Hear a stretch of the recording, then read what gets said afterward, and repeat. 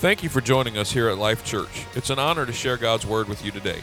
Our prayer is that you will connect with Jesus Christ as you hear His Word online. We'd love to have you visit one of our upcoming gatherings. For more information, visit us online at www.liferva.org or contact our church offices and we'll be happy to help you in any way that we can. Let's go now to one of our recent services where you can experience a life-giving message from God's Word. But before we do, I'd like us to pray and just ask the Lord to kind of come into this moment with us right now, and that His presence, who's already here, would begin to work on our hearts individually. This is the moment, we've been worshiping corporately, but now's the moment where we take the Word of God and apply it individually. And so I want God's presence to come and do that with us right now. And so let's pray. Father, I thank you. I thank you for this moment, God. I thank you, Lord, that in this moment right now, there are individuals all over this room.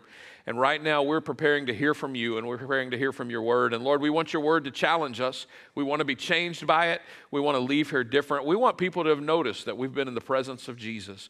And so today, God, I ask your word to do its work in our lives, that when we would leave here today, God, we would know beyond a shadow of a doubt that we are free in you and that your presence has done a work in our lives. We thank you for it. In Jesus' name, amen.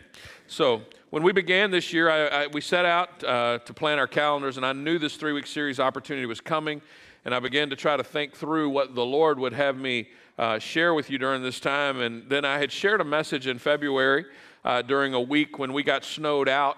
It was called Sanitized Hearts. Some of you may remember that. I have no doubt that it was so life-changing for you all that it immediately became the number one item on your playlist, and you downloaded the podcast and have played it on repeat ever since, right? That's what y'all do, right? Nevertheless, during my study time for this message, I really had felt led to go in that direction for this particular series that I was doing. And if you happen to remember, we talked a lot about how our world really over the last year and a half had become consumed by hand sanitizer and cleaning surfaces and washing of hands and making sure things were clean. Now, I just want it to be known right up front, I believe in hand washing. I think that's important. I want the counters to be clean. Please wipe down my table before I sit down to lunch today. I do not want to sit on your sticky table surface. I want it to be clean. And I will be stopping by a sink directly after service today to wash off the fellowship from all of my wonderful friends here at church today. It's not that I don't love you, but I don't know where your hands have been, and so I just want to make sure I'm clean. And so what we found in regards to COVID is that for all of the cleaning and the washing of surfaces and the fear of public bathrooms and all that we've experienced over the last year and a half, ironically, the science seems to bear out that this disease does not live on surfaces in spite of all our cleaning. It may have been just overkill because COVID is not transmitted that way. So we spend a lot of time and effort perfecting and cleaning up the outside to little or no avail, because ultimately COVID doesn't live on the outside of surfaces. It grows and expands on the inside. And those of you who have experienced COVID personally, you know just how damaging it can be. And so it's kind of funny. I'm not surprised that when the pandemic hit, we immediately became consumed with external solutions. Wipe everything down, sanitize the door handles, hire companies to come in and spray stuff.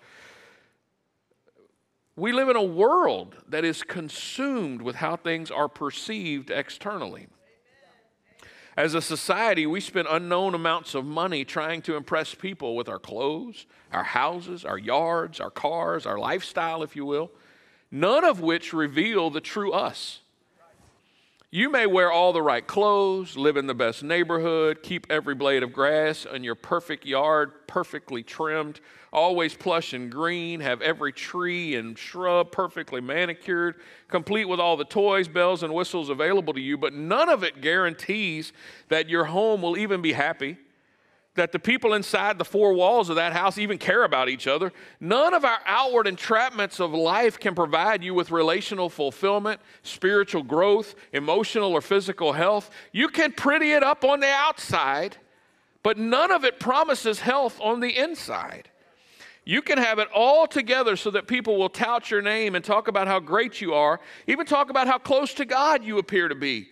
But all they are seeing is an outward performance that you are showing, because what you show is rarely indicative of what is going on beneath the surface.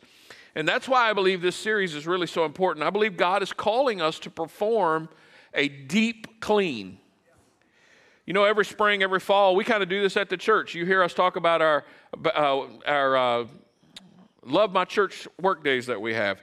Maybe you do it at home too. You can pull everything out. You can clean behind the furniture. You really scrub hard. You really go deep in on your cleaning because you don't deal with everything every time you clean, do you? If you do, we want to applaud you right now. If every time you clean, you pull the couch out from the wall and vacuum behind it, you are amazing, and I'm so proud of you. But the rest of us, there are many things that you just don't deal with because you know they're going to require some extra effort, some extra work. They're harder to clean. It requires more of us to go deep. And it takes some extra effort to really clean underneath the bed, doesn't it? It requires some extra work to get the headboard pulled away from the wall and get behind there. It takes some time to clean out the bottom of your closet or under the bathroom sink or that corner in the laundry room that nobody wants to deal with, but you prop a broom in front of it and hope it hides it. A lot of people just prefer to scrape the surface, don't they? It doesn't require much. I only have to deal with what people will notice, what people will see. Stuff all the excess stuff in a closet somewhere. I will deal with it another time. Let's just pretty up what people can see. And if I'm being honest, a lot of people prefer that kind of church too. Surface church, shallow church. Nothing too deep, preacher. Don't make me think. Don't make me consider too much. Let me just feel good. Let me dance around the fire a little bit. I don't want to be consumed by the flames. Just let me be on the outskirts. Don't ask me to consider those dark corners and recesses of my heart that hide all the stuff that I don't want anybody to see. Let me just clean up the outside. Let me make it look good. I will deal with the deep stuff when I've got more time or when it's less invasive or when it's more convenient. Now, if that's you, I hope it's not. But if it is, the next 3 weeks, I still want you to come, but it may get a little uncomfortable. But if you're willing to endure the discomfort with me for about 40, 45 minutes, I promise you, when you leave here, you've got the potential to be free in Jesus and to celebrate that freedom that He provides.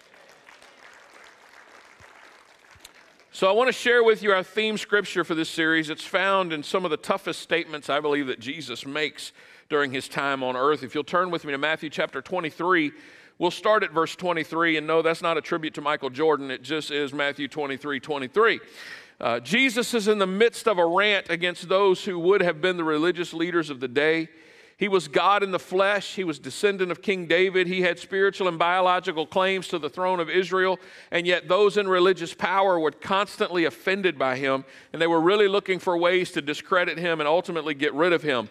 But it didn't stop Jesus from challenging them. This is what He says in Matthew 23:23. He says, "What sorrow awaits you, teachers of religious law, and you Pharisees, hypocrites! For you are careful to tithe even the tiniest income from your herb garden, but you ignore the more important aspects of the law, justice, mercy, and faith. You should tithe, yes, but do not neglect the more important things. Blind guides, you strain your water so you won't accidentally swallow a gnat, but you swallow a camel. What sorrow awaits you, teachers of religious law, and you Pharisees, hypocrites, for you are so careful to clean the outside of the cup and the dish, but inside you are filthy, full of greed and self-indulgence. You blind Pharisee, first wash the inside of the cup and the dish, and then the outside will become clean too. What sorrow awaits you, teachers of religious law, and you Pharisees, hypocrites, for you are like whitewashed tombs, beautiful on the outside, but filled on the inside with dead people's bones and all sorts of impurity. Outwardly you look like righteous people, but inwardly your hearts are filled with hypocrisy and lawlessness." Everybody say deep clean. If you're watching online, why don't you put that in the comment section? Deep clean.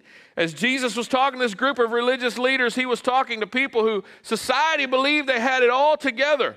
They knew how to fulfill all the religious obligations. They had perfected the religious talk. They walked the religious walk. They had the obligations of faith down. They paid their tithes. They offered their obligatory sacrifices. They even went into the temple at the appropriate times for all the appropriate services.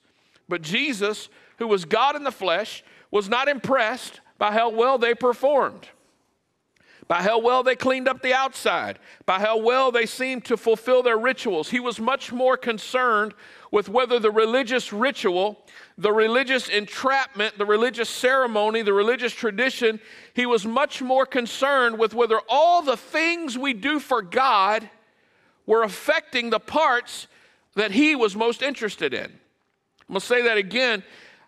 Jesus was more concerned with whether the things we do for God have an effect on the parts of us that he is most interested in. He's not interested in the brand of shirt or pants you wear. He's much more interested in the heart that is buried beneath them. And if we're not doing the right things for that, that is what concerns him. So I notice that you've cleaned, Jesus says, the outside of the cup, the plate, the saucer. They look so nice. They sparkle from the work you've done. But I'm not drinking out of that. But Lord, I've sanitized it. I made it perfect. I made it right. Look how clean it is. But Jesus says, no. You are right. It does look good, but I see below the surface. I look deeper, and inside I still see so much stuff that needs to be cleaned, that needs some attention, that needs to be exposed to me and surrendered to me so that internally you match what's being shown on the external.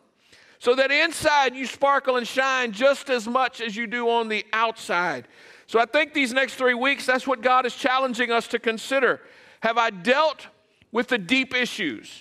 Have I really exposed all areas of my heart to the working of the Holy Spirit? Or do I have some corners that I'm hiding and that I'm covering up or shoving into a closet? Have I drawn close to the light of God's Word, or am I fearful to draw close to God because I don't want to reveal those things that I think are hidden in the dark? Am I crying out for the fire to fall in my life like we've done all summer with the Fire Still Falls series? Have I truly exposed myself to the kinds of things that the presence of God needs to consume in my life and to burn out of my life? Have I shouted and danced and sang and did my best to seem as if I had it all just right? But inside are there things that are eating at me like a cancer consuming me, that when I expose to others is not the way, truly a reflection of the turmoil and the pain and the hurt and the damage that is revealed when I look a little deeper, when you go for a deep clean. So what I'm going to begin with today is an area that particularly I have struggled with over the most of my life. I still struggle with it. One thing you should have learned by now from me, if you've been here for any length of time, if I have the opportunity to stand before you and share, I'm probably not going to hold back. I'm probably going to be real, and I'm probably going to be honest, and I'm probably going to talk about my own shortcomings. And today, I want to share with you a heart issue that eats at me and that I struggle with, and that I'm in the process of finding ways to truly surrender it to God. Some days I think I have it, but my enemy loves to bring it back to the surface, and I battle with it some more. Anybody ever felt that way? Man, you think you got it handled, you think you got it licked, and all of a sudden it rears its ugly head, and you see that maybe you haven't licked it as well as you thought. You think you cleaned that corner out, but somehow some more junk got in the corner, right? So in the time that I have left today, I want to dig into this. I'm wondering how many of you have ever done something that you're really ashamed of? Now, if you'd turn to your neighbor on the left or the right and share that with them. I'm just kidding. Don't do that. You should have seen the look on some of your face. I think Eddie Colley over here was about to have a heart attack. Oh, no, I'm just kidding. Don't do that. I'm just joking. I'm a part of a group that meets on Wednesday mornings on Zoom. I meet with other pastors and ministers to offer advice and support. It goes both ways. And in our group, we're discovering that really the strongest unhealthy feelings of our lives stem from shame. And so today I want to share with you about a subject that I believe is very important for us to experience some healing from God if we will be honest enough to deal with it. If you don't know, I'm a pretty focused person. When I make up my mind to accomplish a task, I'm extremely driven and focused to do it. When I decided I was going to pursue my education, I went at it full tilt. I worked full-time, went to school full-time, studied half the night every night. When I have a task here at church that needs to be accomplished, I don't really feel settled until it's complete. There are some times you may see me hustling around here on Sundays or during the week, and I promise I'm not rude or inconsiderate. if you stop me, I will talk to you and I will spend time with you. But I may not be the first one to stop at every person along the way because I'm focused on getting something done. And I can't feel settled in my spirit or even have the ability to relax until those things are accomplished.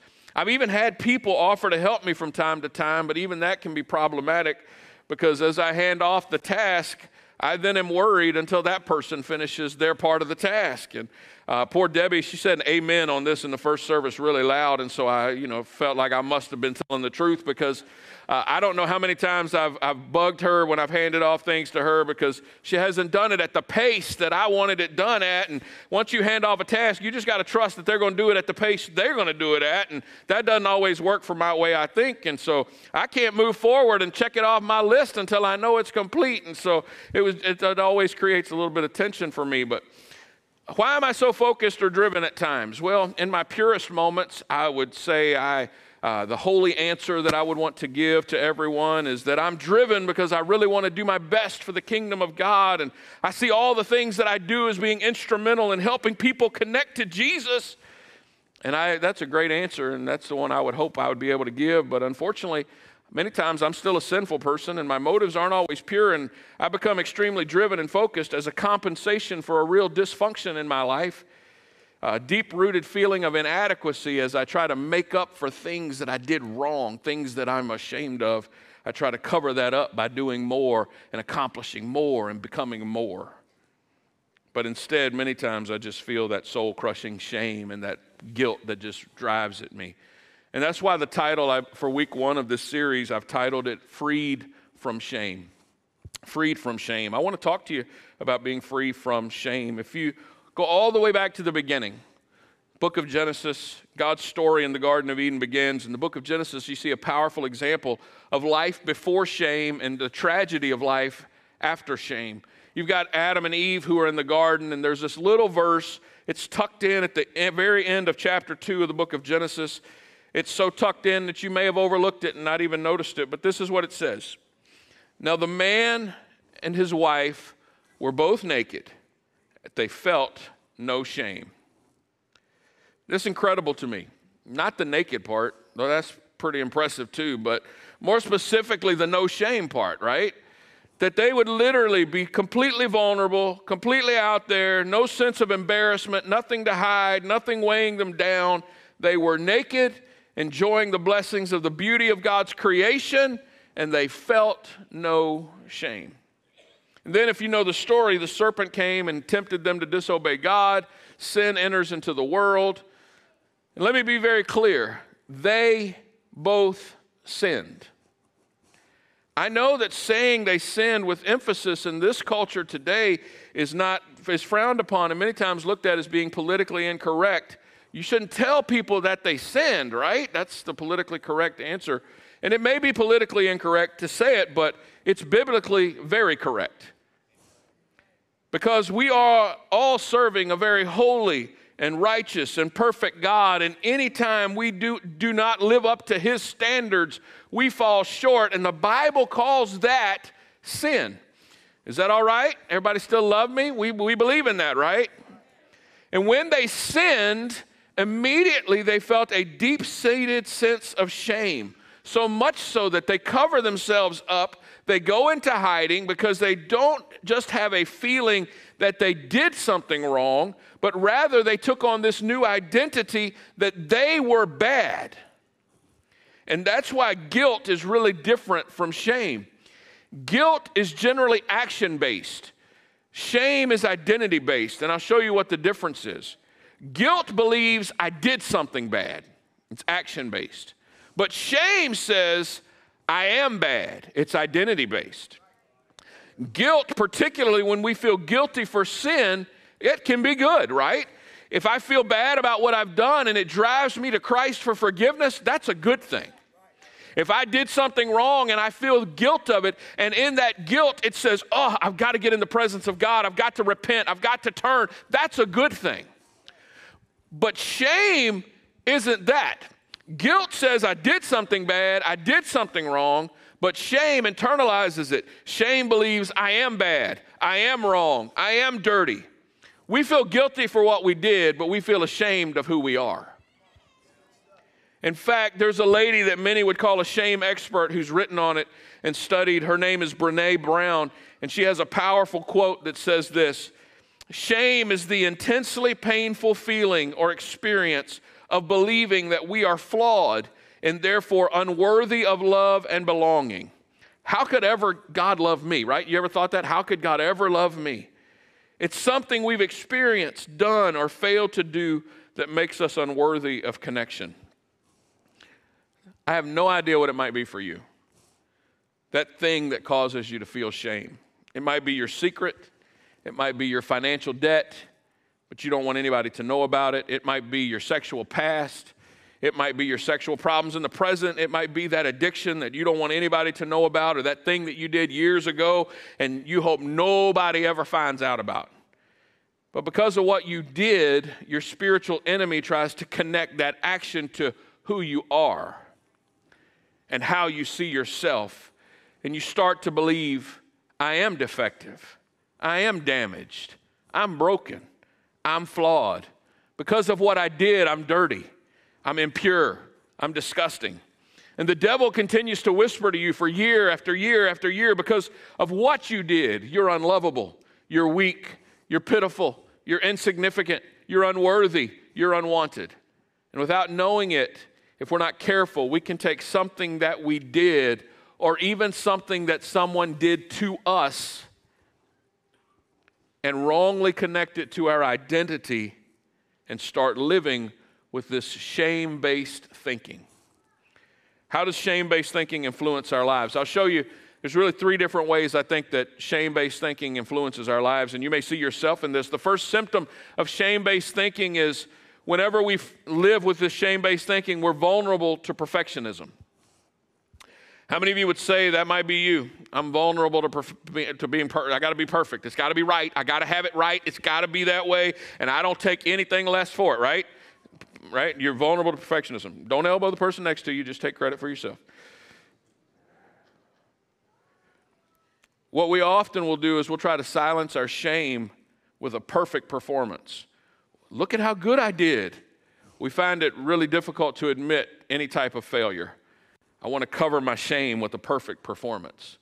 The second symptom of shame is this: we're often critical of ourselves, which drives us to become critical of others. It's really tragic, but oftentimes the most critical people around are those dealing with the most shame, because shamed people tend to shame other people. And what ends up happening is we hate in others the very sin that we can't stand in ourselves. And we are critical of others, so because we are so critical of ourselves, we become critical of others. Finally, the third symptom of shame-based thinking is this: we use self-defeating thoughts to shield ourselves from disappointment. We tend to think the worst-case scenario, right? And so if we just tell ourselves this is bad and it's going to probably get worse, it's really, really bad, then we lower our expectations so we aren't disappointed. At the same time, we sabotage our opportunities and our relationships because of shame. I wonder how many ministries never got birthed because people were too ashamed to step out of their failure and embrace the opportunity God put in front of them, and they sabotaged it at that initial level. I wonder how many people sit frustrated because they are too ashamed to step up and say, hey, God could use me. I had a friend text me in between the services, and he said, hey, me and my wife are 3 for 3, 100% on all three of those symptoms. And I don't know about you, but that's me too. I find myself in every one of them. And we tell ourselves we're just going to be rejected, so we don't even give ourselves a chance.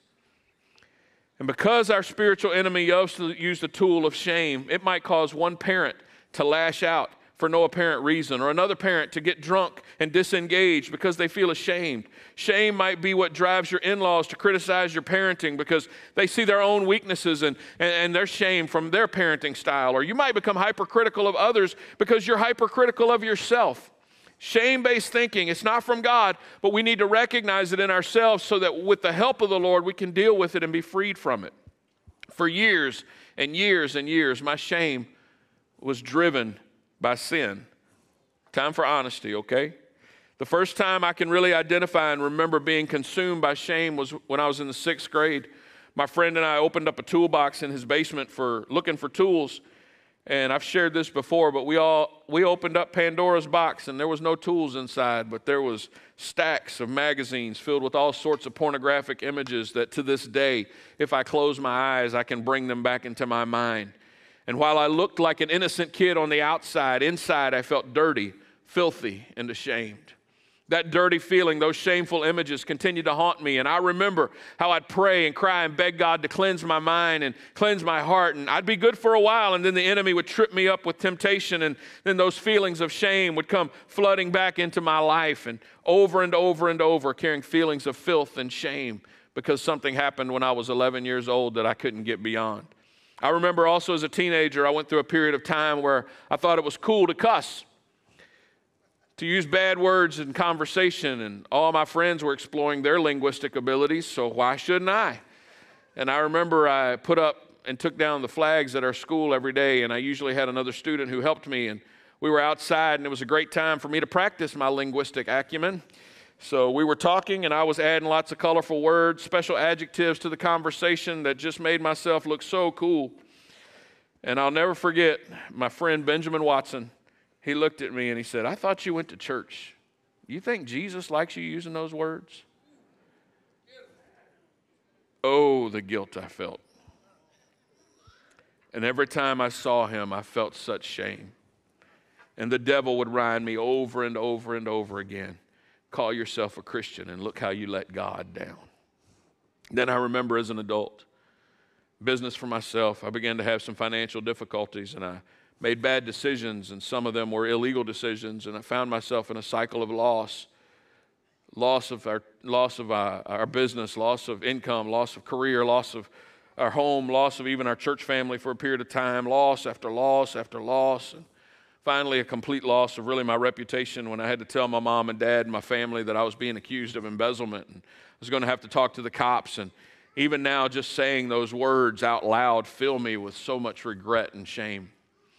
It didn't matter that I knew the whole story, that I knew what my intentions were, that I knew that I'd never meant to harm anybody or cause any issues, that I was simply trying to survive and keep people employed. The overwhelming level of shame I felt was so great. The hardest part of all, my mom passed away shortly after all of that, and there were times when I was at my lowest point that I wondered if all the things that had happened to me, seeing me face all those losses and knowing the mistakes that I had made and would have to pay for, if they may have caused her to pass away just a little quicker. I know that's not true. I know that my mom died of cancer, but after her loss, I remember feeling such shame and guilt, wondering if any of my mistakes could have contributed to her rapid decline. And I know you may think that's foolish, and in many ways it is, but the devil doesn't care that what you're thinking rationally is whether it's foolish or not. He hits you when you're consumed by shame and just adds a little more to keep the focus on you and your troubles and your mistakes and your issues and your problems and the stuff that you did. So then I'm consumed by these labels. I'm a guy who looked at things he shouldn't have looked at, who said words he shouldn't have said, destroyed his Christian witness before he had a chance to even establish it. And as an adult, I'm a disappointment. I'm a financial failure. I'm accused of embezzlement. And that's just a sampling. I have tons more stuff, dirt in the corners that has lived my life, tons more stuff for which I experienced shame. Shame, shame, shame. Everybody knows your name. Even the nursery rhyme titles shame to your identity. Shame, shame, shame. Everybody knows your name. Therefore, I am bad. God could never use me.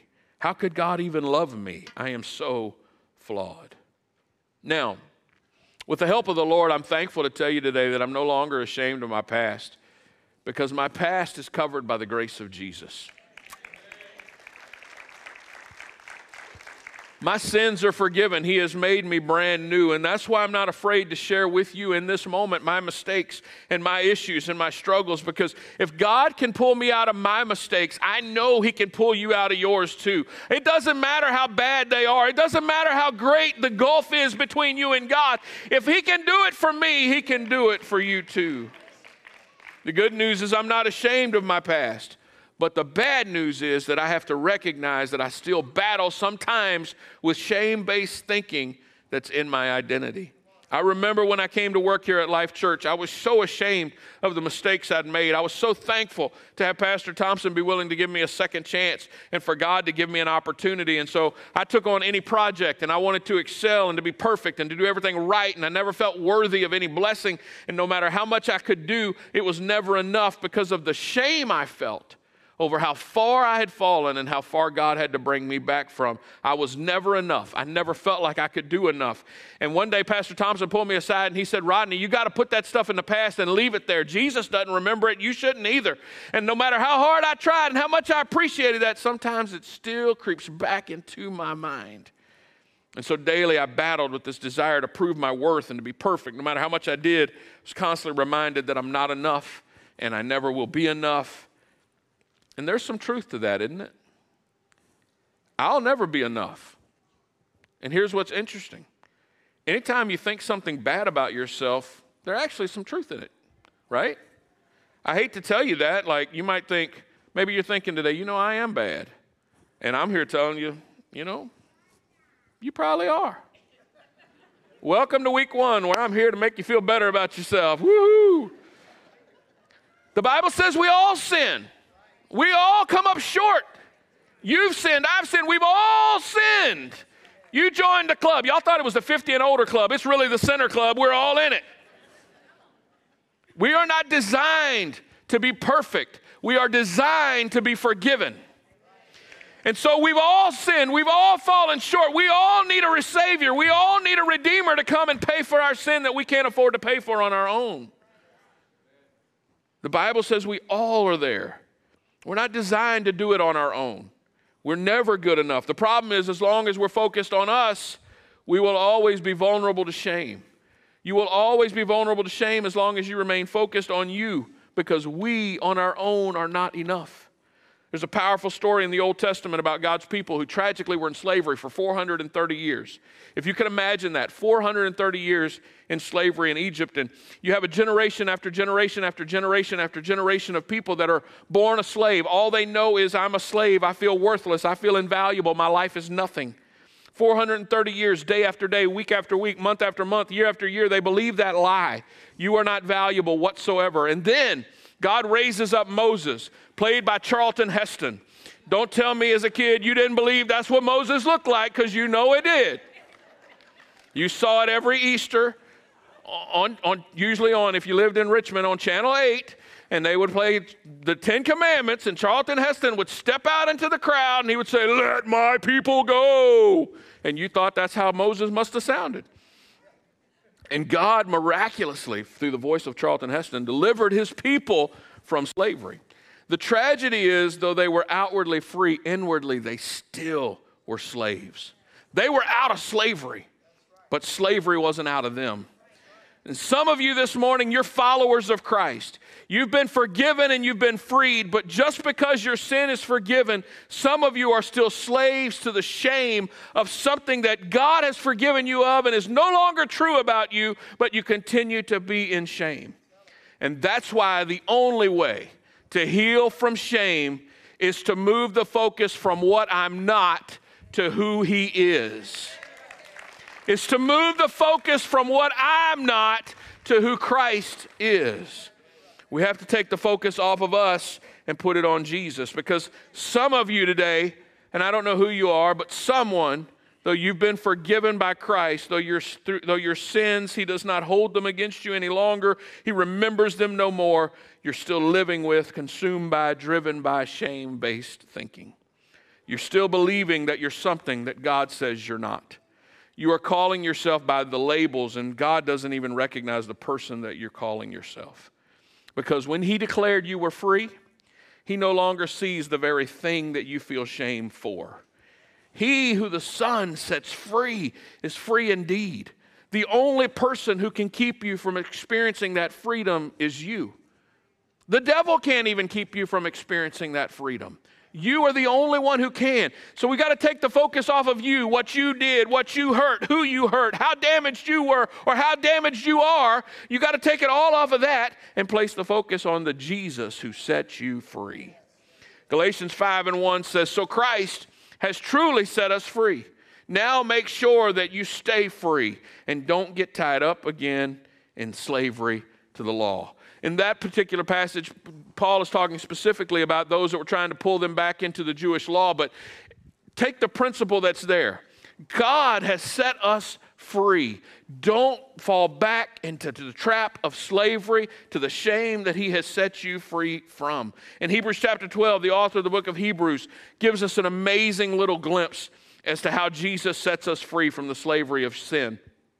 Hebrews chapter 12, beginning at verse 1, it says, "Therefore, since we are surrounded by such a great cloud of witnesses, let us throw off everything that hinders and the sin that so easily entangles, and let us run with perseverance the race marked out for us, fixing our eyes on Jesus." Get our eyes off me. Get our eyes off what I did. Get my eyes off who I am and who I've hurt and who I caused trouble to. Get my eyes off all of that. Get them on Jesus, the pioneer and perfecter of our faith. For the joy set before him, he endured the cross, he scorned its shame, and he sat down at the right hand of the throne of God. In other words, he endured the cross because of what was coming.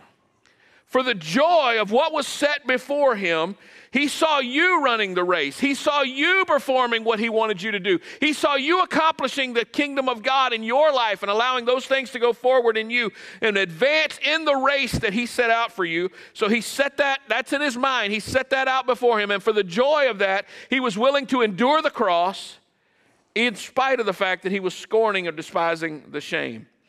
Those three little words, I love it. Scorning its shame. Despising it, loathing it, hating it. It's so powerful to me. Jesus endured the cross to see you run the race, to see you have the opportunity to live out your days for him. He did it, endured it, even though he hated and despised and scorned the shame. I can't imagine what it must have been like for the God of the universe, the perfect, sinless man, to take upon himself the sins of the entire world. And by entire world, I don't mean all of those that were alive at the moment that he was alive. I mean from the beginning of time to the end of time. Every human being that ever walked on the face of the earth, every person who ever committed a sin, every person who ever did anything wrong, every person who ever felt guilt, he took all of the shame and he applied it to himself in one moment so that you would not have to. And in this very same way, I believe God scorns the shame that crushes your soul and kills your joy. He knows what he endured so that you wouldn't have to. And so when it does, he scorns it. He hates it. He despises it. He despises the shame you feel from your lies or your hidden eating habits or your secret sexual sin. He loathes the shame you feel from financial failure, from your deepest secrets or your darkest hurts. He scorns the shame of how you feel when you look at the wrong thing, think the wrong thought, say the wrong thing. He hates the shame that you endure because of what you said, what you did, what you didn't do. He despises the shame of your self-doubt and your self-hatred. He scorns the shame of what you felt like back then and how you don't like yourself now. And for me, he scorns the shame I feel when I can't fix every problem or when I always believe I'll never be enough. He hates the shame I feel when I consider the losses of 2009 and 10 and the financial failures that have created inadequacy in my life. He despises the shame I felt in being a terrible witness in the 6th grade by using words that to this day make me so mad when I hear them. The Son of God, God in the flesh, stripped down naked on an instrument of torture called the cross. As the creation, those he came to love mocked him, cursed him, and spit on him. He looked at the shame and he despised it. And he still despises it to this day because having endured it, he doesn't want anything to separate you from him again. He even knows what it feels like when you feel that shame because he's felt it before.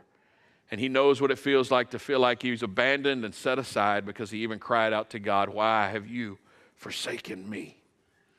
And because of his death and subsequent resurrection, you and I can be made free. Free from shame, free from sin, free from those things that would entangle us, free from the guilt that eats us alive. If the musicians and praise team would come. 2 Corinthians chapter 5 and verse 17.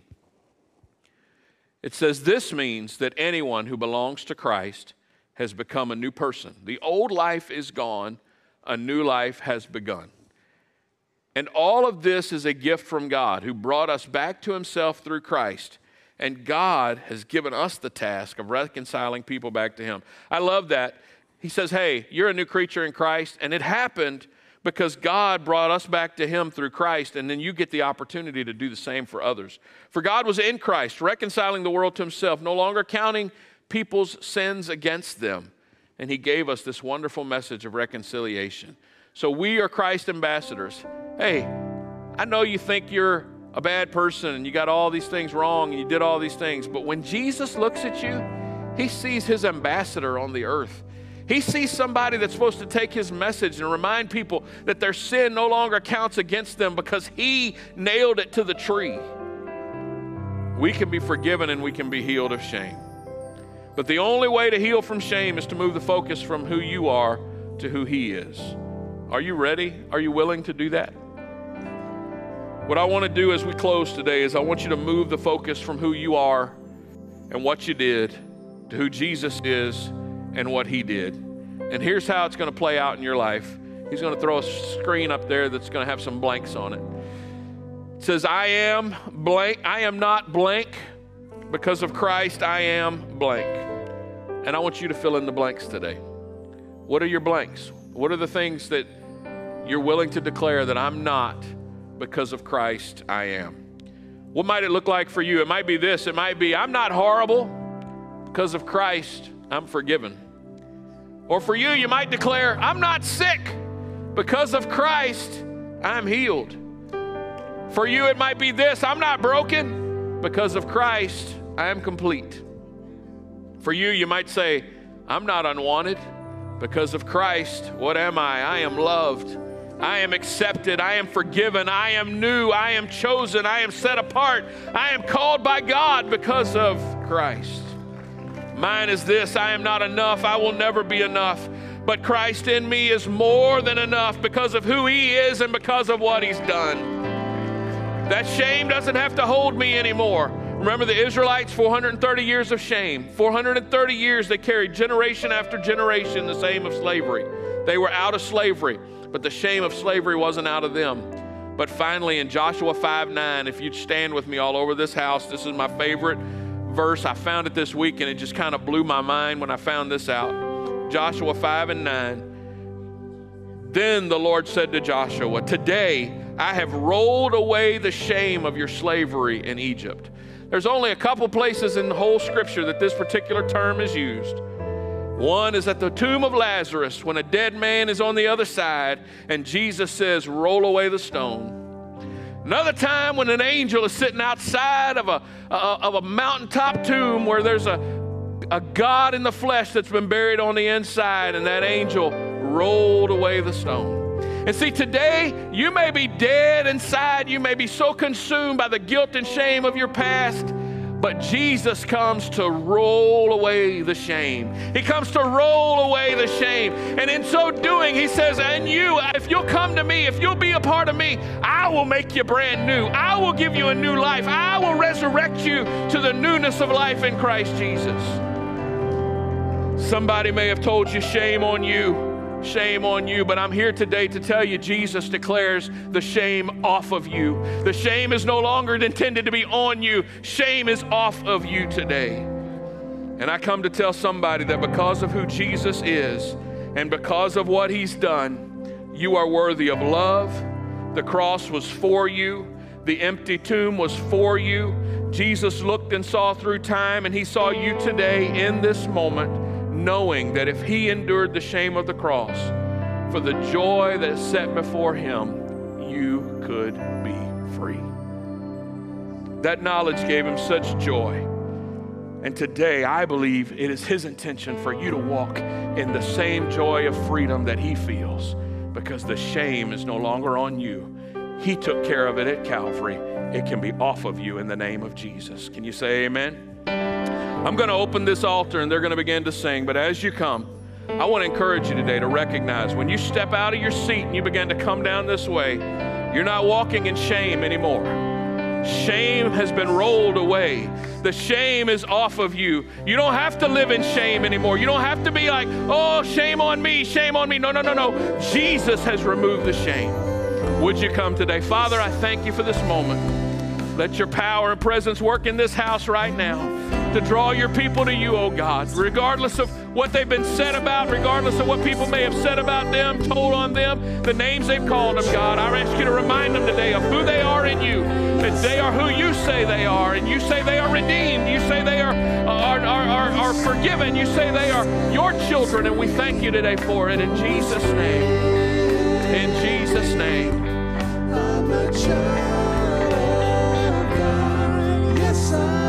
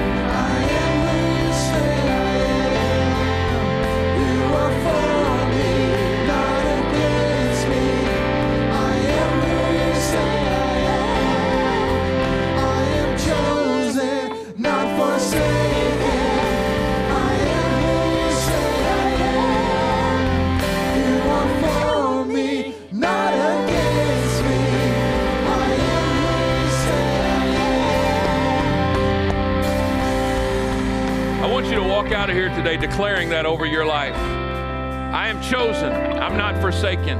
I am who He says I am. He is for me. He's not against me. I am who He says I am. And you're not what someone did to you today. You're not what others have said about you. You're not even sometimes who you've said about yourself. You are who Jesus says you are. And I declare to you today that He says if you are in Him, you are free. You are forgiven. You are changed. You are healed. You are redeemed. You are blessed. You are complete. You are chosen. You are accepted. No more shame. I believe today He's removing the shame off of somebody today, and you're going to walk free in the name of Jesus, declaring your freedom for the world to know. Today He has rolled the shame off of somebody and given you the ability to walk out of that old grave free and knowing that you are free in Him in Jesus' name. Amen, amen. Father, I thank You for this day, and I thank You for the moment that we've shared in Your presence. Lord, there's a moment that we'll never be able to take away from us, God. I pray today it was a high water mark for someone, God, as they realize that they don't have to walk in shame. They don't have to walk around discouraged and depressed and feeling negative about the past You delivered them from. They can walk in the freedom of Christ Jesus, the freedom that You have made available to them. And we thank You for it in Jesus' name. We celebrate You today, oh God, and we honor You. Let's thank Him all over this house. Father, we thank You. We bless You. We honor Your name, oh God. You're so good to us, Jesus. We bless You and we